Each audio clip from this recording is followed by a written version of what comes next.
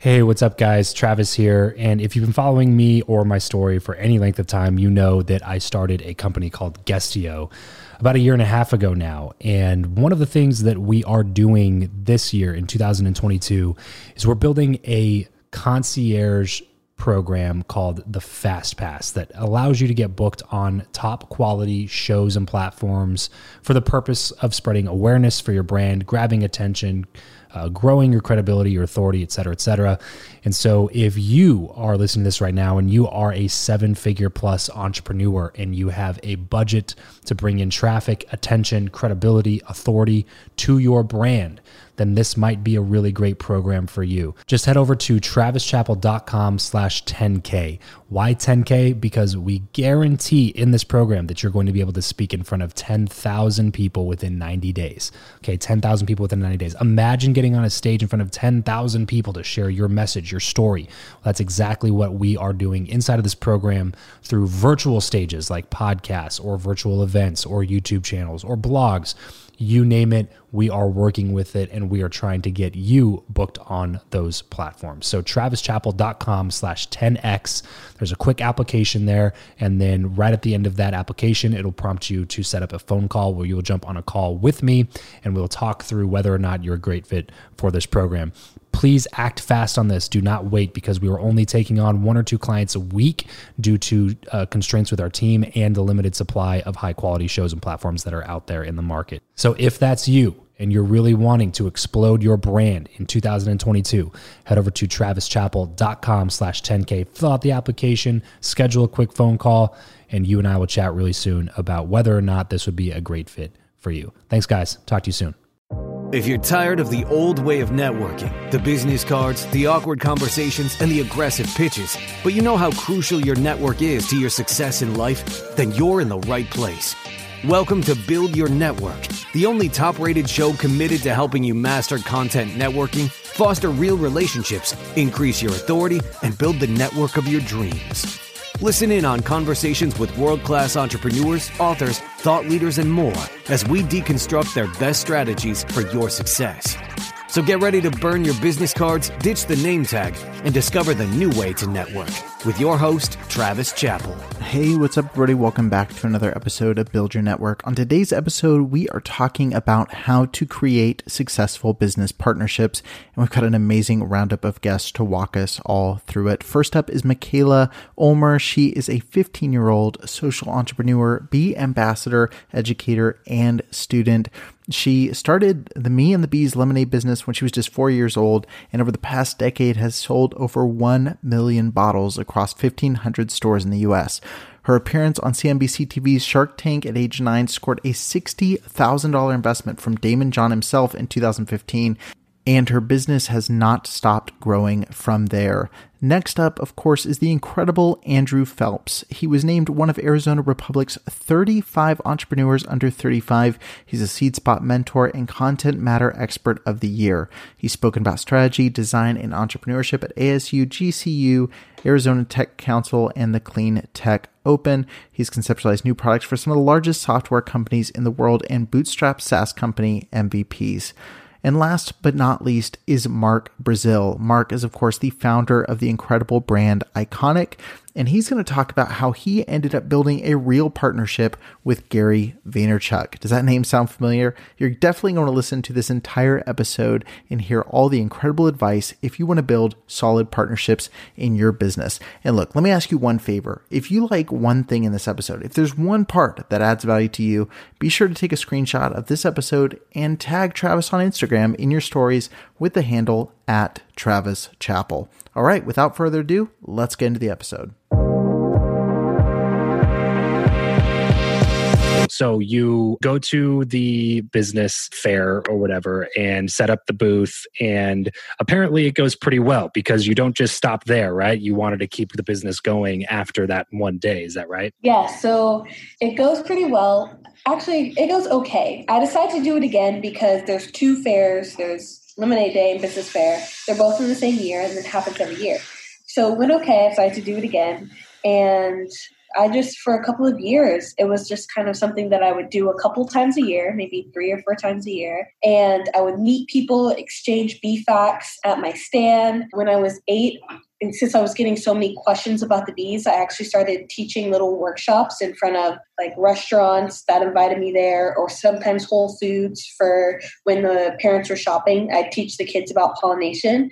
And so kids would be able to plant their own bee-friendly flower and then learn about bee facts from my trifold. But it was then probably around then, when I was doing a stand, an owner of a local pizza shop said, hey, if you can find a way to bottle your product, I'd love to carry it in my store. And so I started thinking about like bottle a product. That's the kind of stuff that you see on the shelves of the grocery stores and restaurants. How do you bottle a product? And I asked a ton of questions to my parents. I asked like store managers when we went shopping, and then my parents went and then asked people who they knew had like local beverage companies or contacted cold brews and things like that, just to get as much information as we could about how do you bottle a product and what's the process. That's super cool. How old were you then at this point? This was when I was 8. 8 years old. Okay. So You're selling lemonade for 3 years, and then somebody comes up to you and says, hey, I love this. It's awesome. I would love to be able to carry this in my store and sell it to my customers, but I need you to bottle it first. So then that's kind of the path that you decided to go down at that point, right? Yes. And I was always pretty annoyed that my product would sell out before the fairs were over. No matter how many lemons I squeezed, like how late I stayed past my bedtime, we'd sell out. And so I was like thinking, how can I figure out how to save bees? How can you can't make the product there at the fair. And I'm like, it's kind of like a short-lived thing. I like doing it for this one day, but I can't continue doing it. And so that's why I was just so excited when someone said, bottle it. You may be able to save the bees all year round. So that's awesome again. So at what point, I know that you went on Shark Tank in 2015, which means you were around 10 years old. So right after you bottled it, then you decided, hey, we should probably see if we can take this somewhere else and get a little bit of money behind it. So we started in a commercial kitchen that was probably about 5 minutes away from our house. It was really close, a local Austin commercial kitchen, and started in that one pizza shop in East Austin, then a couple more pizza shops. And then for Whole Foods, the first Whole Foods in Austin, or the first Whole Foods ever, because it started in Austin, they contacted us and said, since we found out you were bottling your product, would you be willing to carry it for Buzz Week or a National Honeybee Week? And so that's not really how products normally get into Whole Foods.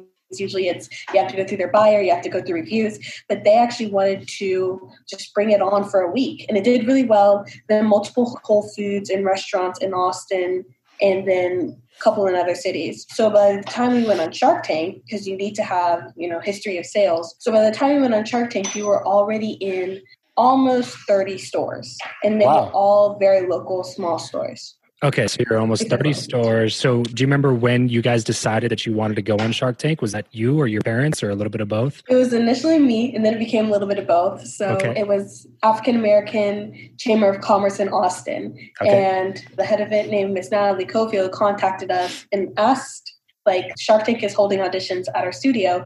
Would you be willing to maybe audition? Initially, my parents said no. The sharks can be pretty brutal.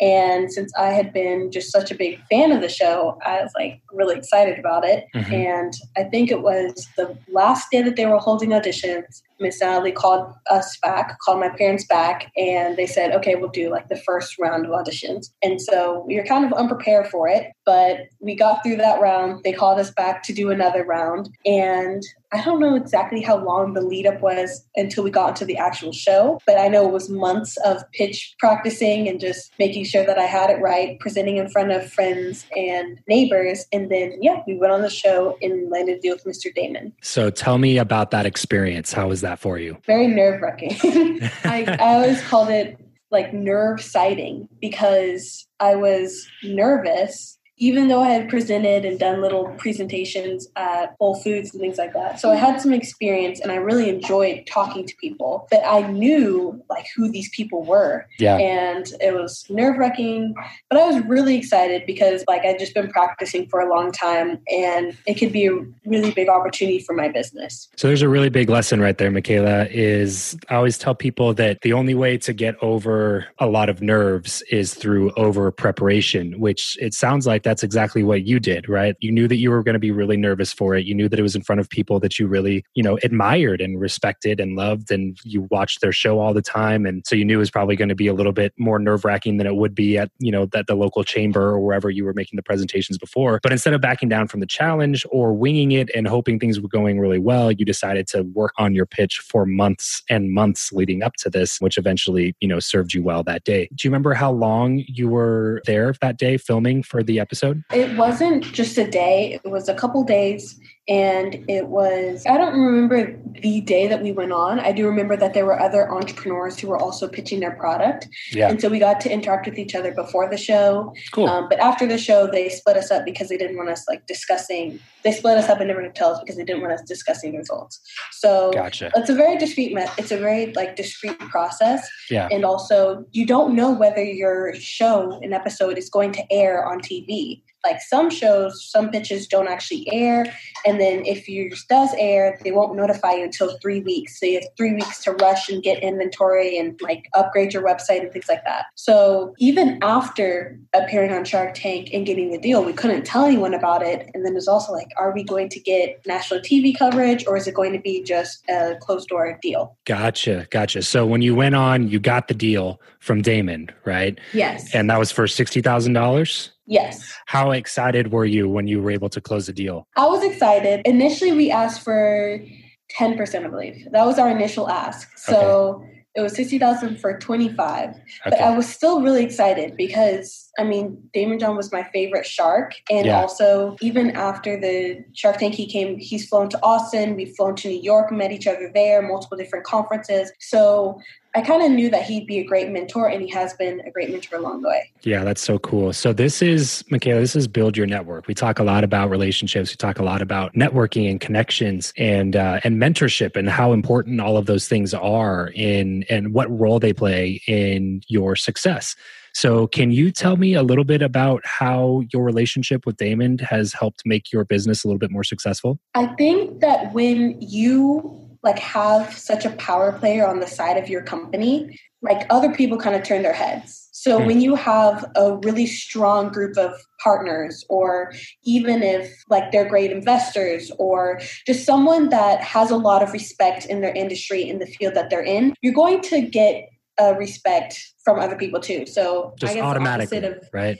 Yes, not necessarily respect, but they are going to pay attention. They're going to wonder what made this person invest, ask a lot of questions and be curious. Yeah. So I don't know if this is a term. If it is, I don't know what it's called, but guilty by association, but not guilt. It's kind of yeah, it's just you are who you hang out with, right? You're associated with the people that you hang out with, which in this case is a very, very good thing for you, right? Yes. So always choose your partners, always choose whoever you're collaborating with or marketing with very wisely. Okay. So you get a deal on Shark Tank, which is the pinnacle, really, especially if you're a fan of the show. All you think about is going on the show and presenting your business to the sharks and walking away with the deal. And so you finally got to that point. Was there a large spike in sales after your episode ended up airing? Yes. So episode ended up airing in, I think it was I don't even remember. It was season 6. Okay. But we overproduced product. We had to upgrade the website because we knew that our current website was built not great. And so it would probably crash. Mm-hmm. And so even with the upgraded website, we got a huge spike in website traffic, social media traffic, and our website almost did crash. Wow. But what happened was we hired another team to go out and manage anything that was coming in. So we wouldn't have to do it ourselves. We were in Austin having a watch party with all of the people who had supported me along the way. So we got to enjoy the episode, and we had a team managing whatever orders came in comments and questions. Awesome. So from that point forward, how much easier was it to continue getting into stores like Whole Foods and other stores that we mentioned in the intro to this episode? It was easier, but it wasn't easy. And I don't think it's ever going to be easy. Sure. So it wasn't initially easy. Even after the show aired, it took people who were, because it's national coverage and our product wasn't national yet. And so it took people saying, hey, why is it, I want this product. Where is it? They would always come to us and say, I need this product. Why aren't you here? And then we're like, no, go to your local store and ask for the product from them. We're also trying to get it there, but we can't unless they know that there's demand. So it took a little bit to kind of redirect that want for the product. Yeah, exactly. The traffic for the stores that could carry it. But once people started requesting it, then it became easier. Then they started reaching out. And then also when we reach out, they say, oh, I've heard of that. Someone came and asked about that the other day. So it did become easier. So now over the last decade, you've sold over 1 million bottles and you're in over 1,500 stores. Is that the correct number now? Yes. Is it 1,500 or 1,800 now? I think it's 1,800 now. One of the big things that I really enjoyed was my job. I worked as a lifeguard and then a swimming instructor and then a manager at the local pool. And somewhere that I started to come into my own, and I really enjoyed having the responsibility and working with the team. And one time there was actually a really bad car accident outside of the pool, and I took my team up the hill of the park and did first aid on some folks that really needed it. And we found out, a day later that we were instrumental in saving this guy's life. And so it was a pretty formative and experience. And I really didn't think about my future. I was having a good time managing the pool, but my parents really wanted me to go to college. So I went to U of A down in Tucson, Arizona, and just because that's where my friends were going. So in high school, I wasn't thinking a lot about a career. I really liked having that tight-knit team at the pool, and I really liked being able to perform under pressure. And so I was considering joining the military because it seemed like it would be a good option that would have a lot of the structure and maybe provide some of those more extreme situations. But ultimately, I was scared of the risk that it posed both physically and mentally. Just decided to attend college instead, and that's where I got interested in design as a career and started to understand that my creativity and all the things I did for fun could actually be a great career and serve me for a lifetime. And is that what you ended up going to school for? I ended up going to school for graphic design. The program's called Visual Communication. Got it. And around what time period was this when you were going through school for graphic design? That was 2007, 2011. Okay. Got it. So I'm curious on what your advice would be for somebody that was in a similar position to where you were in at the time. Do you view the time that you spent in college as mostly good or mostly a waste or neutral? Like where would you land on that spectrum, and what would be your advice for a kid that's coming out of high school right now?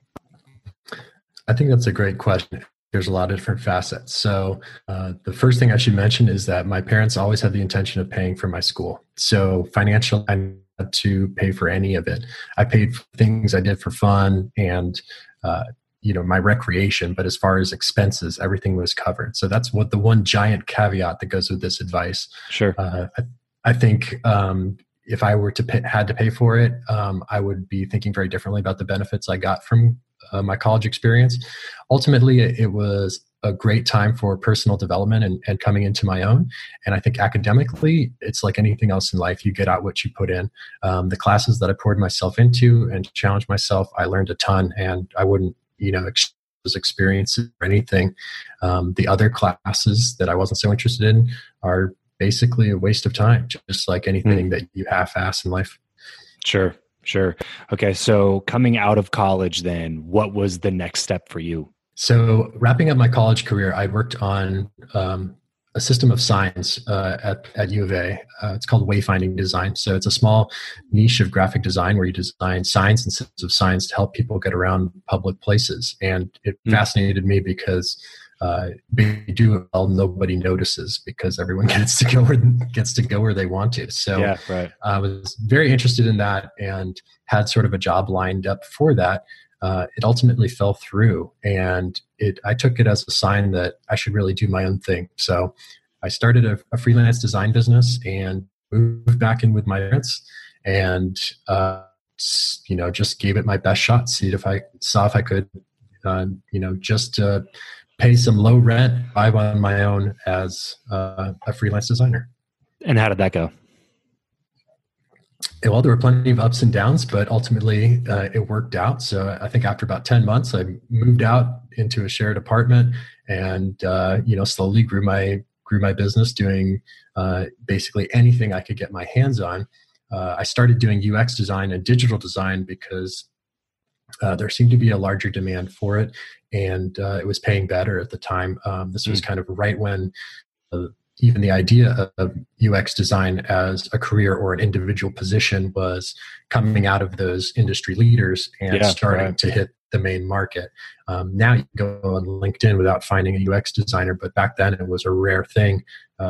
Pretty hard to explain to people what you did, but right. I had one really great client that kind of solidified my path, and he owned a delivery business, and he had a website where people signed up, selected all the ingredients they could eat, couldn't eat, what they wanted, and paid with their credit card, and he would deliver them healthy meals. And he really needed a lot of help. And one of my current business partners, Josh Mountain, and I poured ourselves into that project and kind of analyzed every step of his customer touch points online and offline and retooled everything. And we relaunched his website, and business went from the side to his main gig. In the first month, you tripled the number of his customers. By the end of the year, quit his main job, and that business grew by 540% that year. And it was all because of UX and branding tweaks. And I became fascinated with this idea of like, wow, if you just analyze things and try to improve them and test, and you can make huge differences in businesses and in his case, someone's life. So I got really hooked on how design and technology could really transform things. And here I am years later doing the same thing. Sure. And you mentioned your business partner and how you guys work together on that. Can you talk about how you initially formed that relationship and why you decided to go into business with somebody? Josh is one of my best friends from childhood. So we knew each other for a long time. He was doing freelance work at the same time I was. And so it was a decision to each other out with some projects, but through running and growing businesses together, our relationship has become wonderful, both on the business side and on the personal side. But it isn't always an easy journey to get there. And I'm really proud of it and how we've worked together, not just Josh and I, but our other partner, Brad, on those business relations. Because it's difficult to work with partners of any kind. It's difficult to work with friends, but put it in the work and invest in the relationships and build the trust and communication. I don't think there's anything better than having some great partners.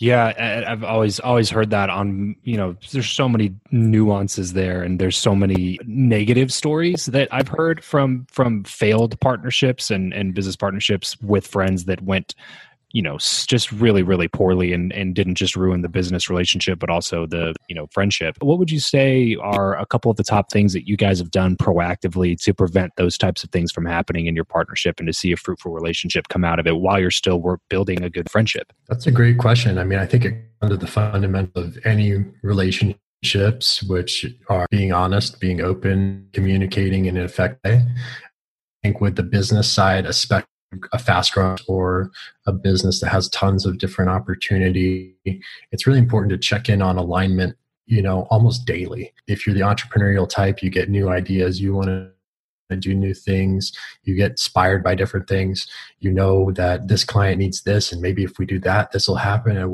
you start going down these paths in your head.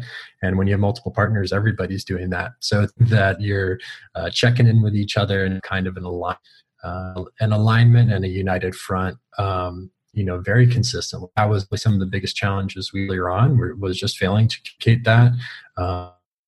Soon as we got the conversation, where it was like, oh, we are aligned and everything's okay. But I think it's those fundamental, being honest with yourself, being honest with each other, and communicating effectively and putting aside time to do it. I mean, I think the reality is that good communication takes time, and it takes hours a week to effectively communicate your ideas if you're talking about strategy or business direction. And it's important that you get through both logistical and emotional, so everybody knows where everyone stands. This episode of the show is brought to you by Indeed. We are driven by the search for better. But when it comes to hiring, the best way to search for a candidate is not to search at all. It's to match, and match with Indeed. If you need to hire, you need this platform, guys. I'm telling you, Indeed is your matching and hiring platform with over 350 million global monthly visitors, according to Indeed data, and a matching engine that helps you find quality candidates fast. Ditch the busy work and use Indeed for scheduling, screening, and messaging candidates so you can connect with those people even faster. And it doesn't just help you hire faster. In fact, 93% of employers agree that Indeed delivers the highest quality matches compared to other job sites, according to a recent Indeed survey. And look, guys, one of the things that I wish I would have used Indeed for is this matching service.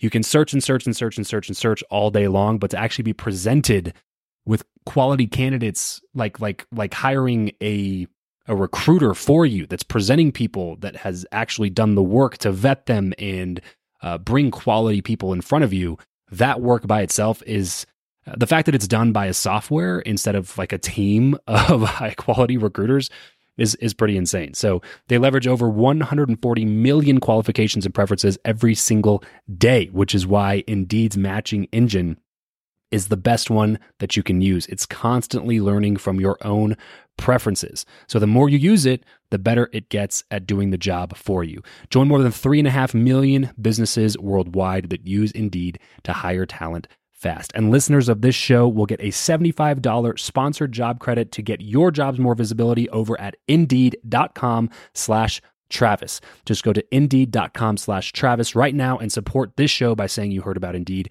here on the podcast. Indeed.com/Travis. Terms and conditions apply. If you need to hire, you need Indeed. Who was living in Florida came to me for an idea to start a mixed martial arts infused clothing company, sponsoring MMA guys, and I had that experience from college. Okay. So we did it. It was good. Made a couple $100,000. It was mid-20s. Actually ended up spinning it off into IP, and then it became a graphic novel, a comic book. It's actually still in existence right now. But through that, I met two guys that came to me with a concept to create a luxury headwear company. And I was like 26 or 27. They basically came to me. They were my sales guys for the MMA clothing company. They had grown Tap Out, the company Tap Out. Wow. So I was like, wow, this makes sense. You know, before $200 jeans, there was only Lee and Levi's. Mm-hmm. Before Stan socks, there was $4 socks, $2 socks. I was like, all right, this makes sense. So I ended up touring the US with them. We did 3-4 months, 40 states, 175 retailers, lived on a terrible tour bus, sleeping in Walmart parking lots, taking 5-second showers. But we ended up acquiring funding. And then this was 2014-ish. And then I ended up moving back to California with full funding and becoming the CMO of that company. Okay. So now I was back in like, hey, this is like a real company. And we were in Lids, Bloomingdale's, Zumiez, Nordstrom's. It was a real company. So now I was a bit more stabilized. So that was good for me. I was back in the normal life. So give you a taste of success right on the heels of a pretty gnarly failure. Not so much success. Think about what I just told you. I had never really worked for like a real company. So it put me in like what is society like? What are regular companies like? And it really taught me what I wanted, what I didn't wanted. And I was number 3 at the company. So I saw at that point, I'd done sales. I'd been an intern. I'd been the CMO. I've started my own stuff. So I started seeing stuff from different angles and seeing what worked and didn't work. Mm-hmm. And ultimately that experience set me up to do what I'm doing now. And what ended up happening with that company? I was just really underincentivized and underutilized. And at that point, I had begun my friendship with a guy named Jeff Cole, who's my business partner now. He does the art, I do the business for Iconic. And Jeff actually ended up moving to California, and we lived together during this company. And then... What was he doing at the time? He was doing 1099 work, and I was sourcing him stuff from my MMA clothing company and just kind of helping him out. So he was just doing literally whatever. Doing whatever. Yeah. And it's so wild to look back now, because he's the GOAT. He's literally the best at what he does. Yeah. And like... I think I saw it before everybody else. Yeah. Because he's got the best ideas. He works faster than everybody. He's honest. He's loyal. I mean, it's crazy to think that like, it's just crazy. So this was 2014, 2015. And the company Mel and the Hat Company, we just weren't in a good spot, either of us. Yeah. And we were back to not rock bottom, but not happy, basically living paycheck to paycheck, living in Carlsbad, San Diego. Got it. Keep in mind, I'm from New York, Jeff's from Chicago. We were at Nike's, Adidas, Jordan, Carlsbad, San Diego, for people that don't know, or older people that wear sandals. Yeah. And we're in a company that had pivoted to skate. So Ryan Sheckler was a partner. We were in Zoomies. I didn't even know who Ryan Sheckler was, and I was the CMO of the company. So if you guys want to talk about authenticity, I knew that it was time to go. Yeah. So this was, I don't know, a couple years back, 3 years back, maybe. And then we pivoted out of that, me and Jeff, for an MBA licensed company. It was a consumer product MBA licensed company, which I don't want to talk about much, to be frank with you. But through that, we moved to LA together. Me and Jeff in the office. We lived in the office with this other guy. And that's in 2016.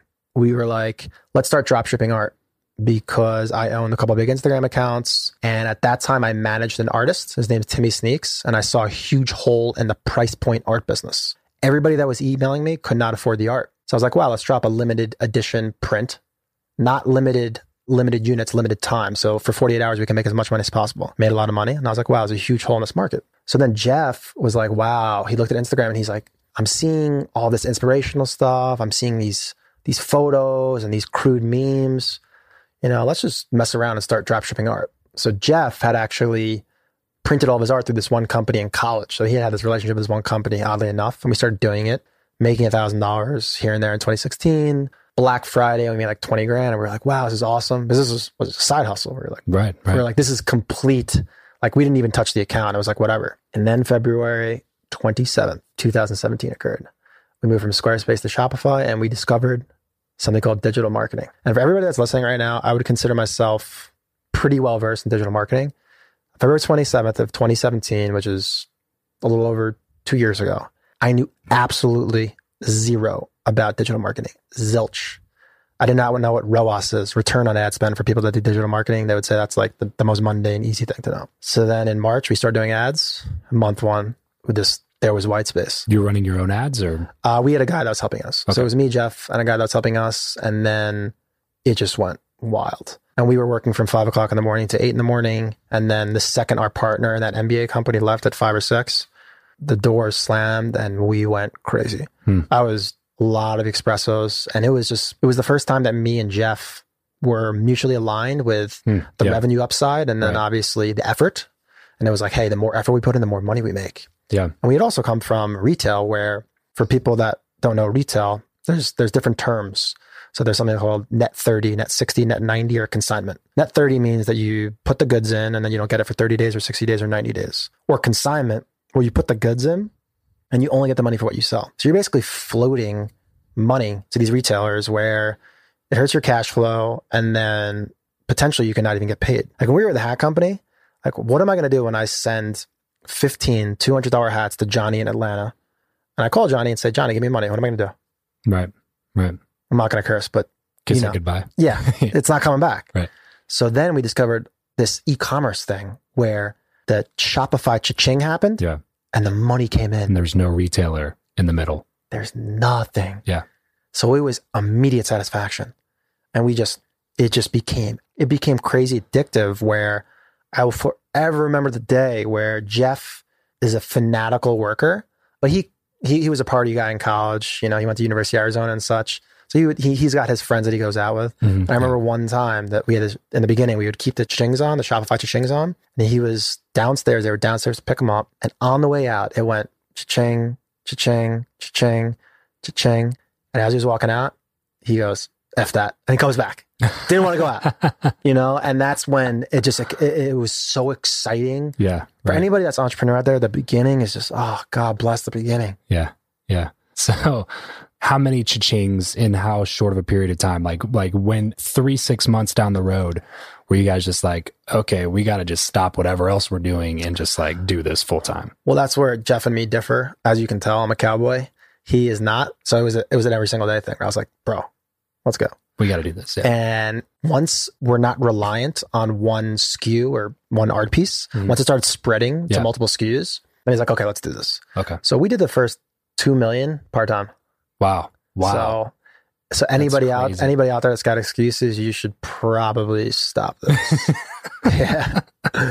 I love that, bro.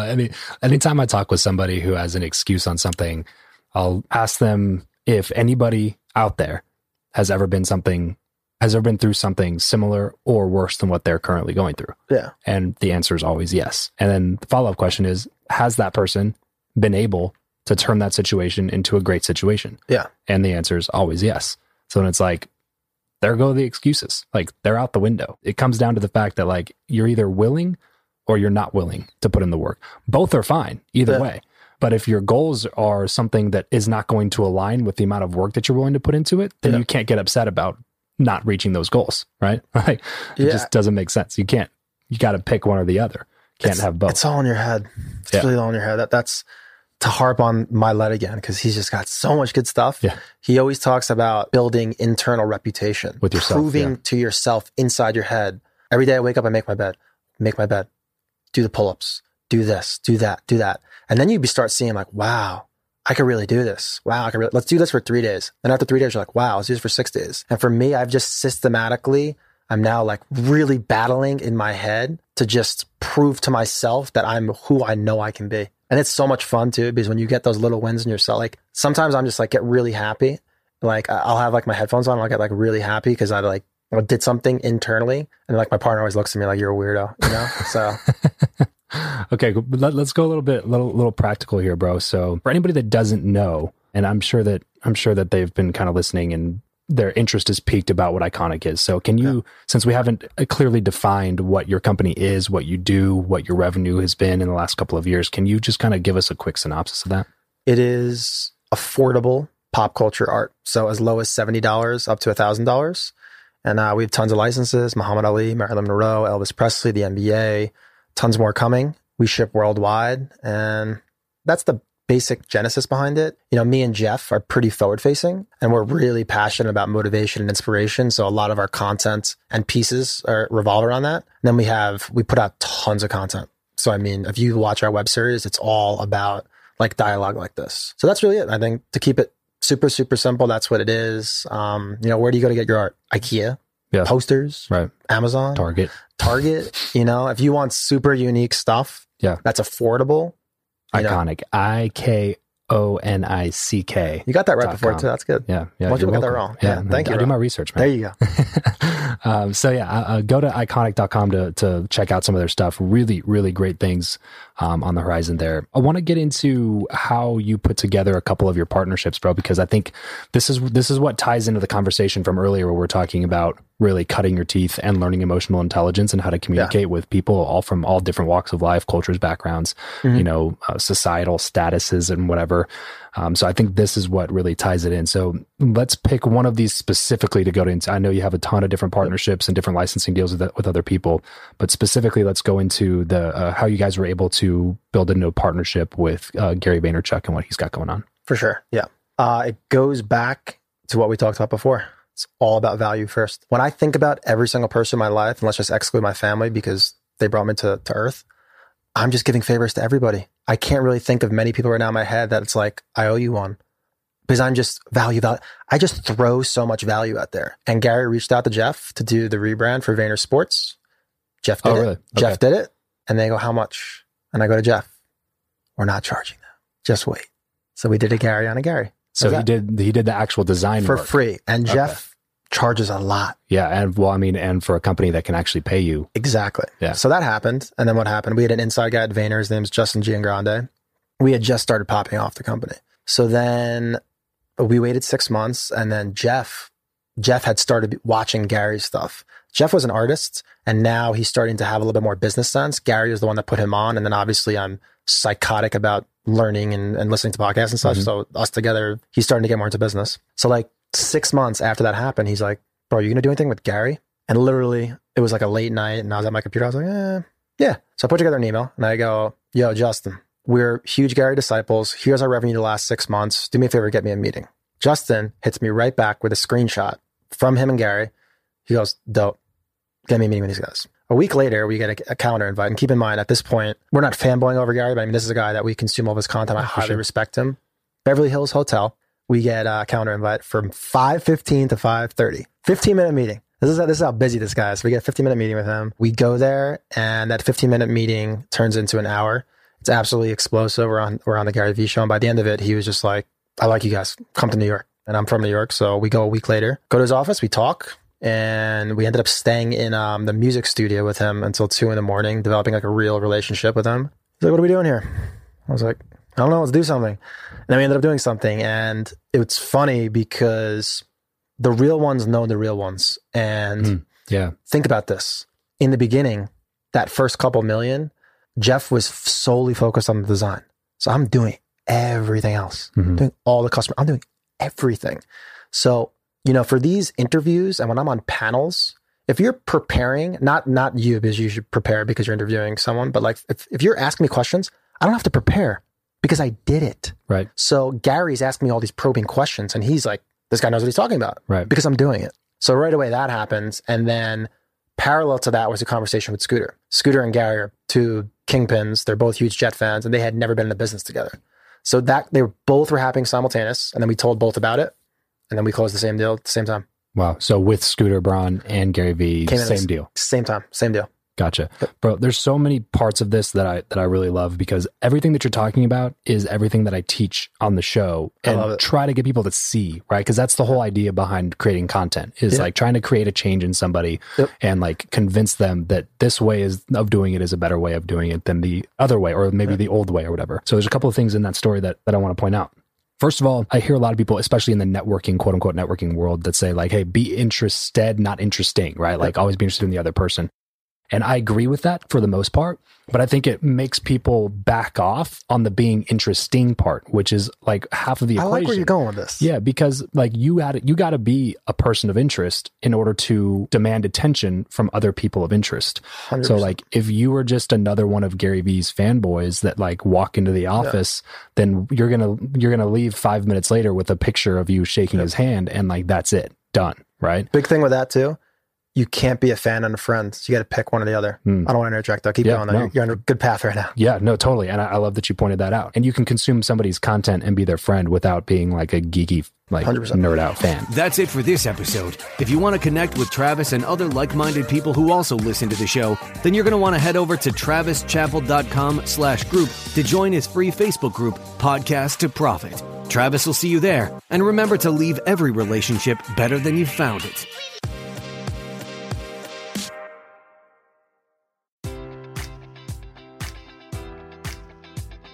Enjoy all your favorite sports like never before at BetMGM. Sign up using code Buckeye and receive up to $1,500 back in bonus bets if you don't win your first bet. When you register with BetMGM, you'll get instant access to a variety of parlay selection features, live betting options, and the best daily promotions in the business. And with BetMGM at your fingertips, every play and every game matters more than ever. Place your money line, prop, or parlay bets with the king of sportsbooks today. Sign up using code Buckeye and receive up to $1,500 back in bonus bets if you don't win your first bet.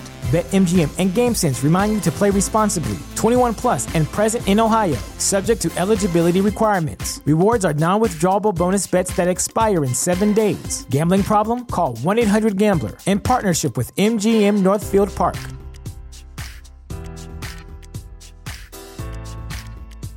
Say goodbye to your credit card rewards. Greedy corporate mega stores, led by Walmart and Target, are pushing for a law in Congress to take away your hard-earned cash back and travel points to line their pockets. The Durbin-Marshall credit card bill would enact harmful credit card routing mandates that would end credit card rewards as we know it. If you love your credit card rewards, tell your lawmakers, hands off my rewards. Tell them to oppose the Durbin-Marshall credit card bill.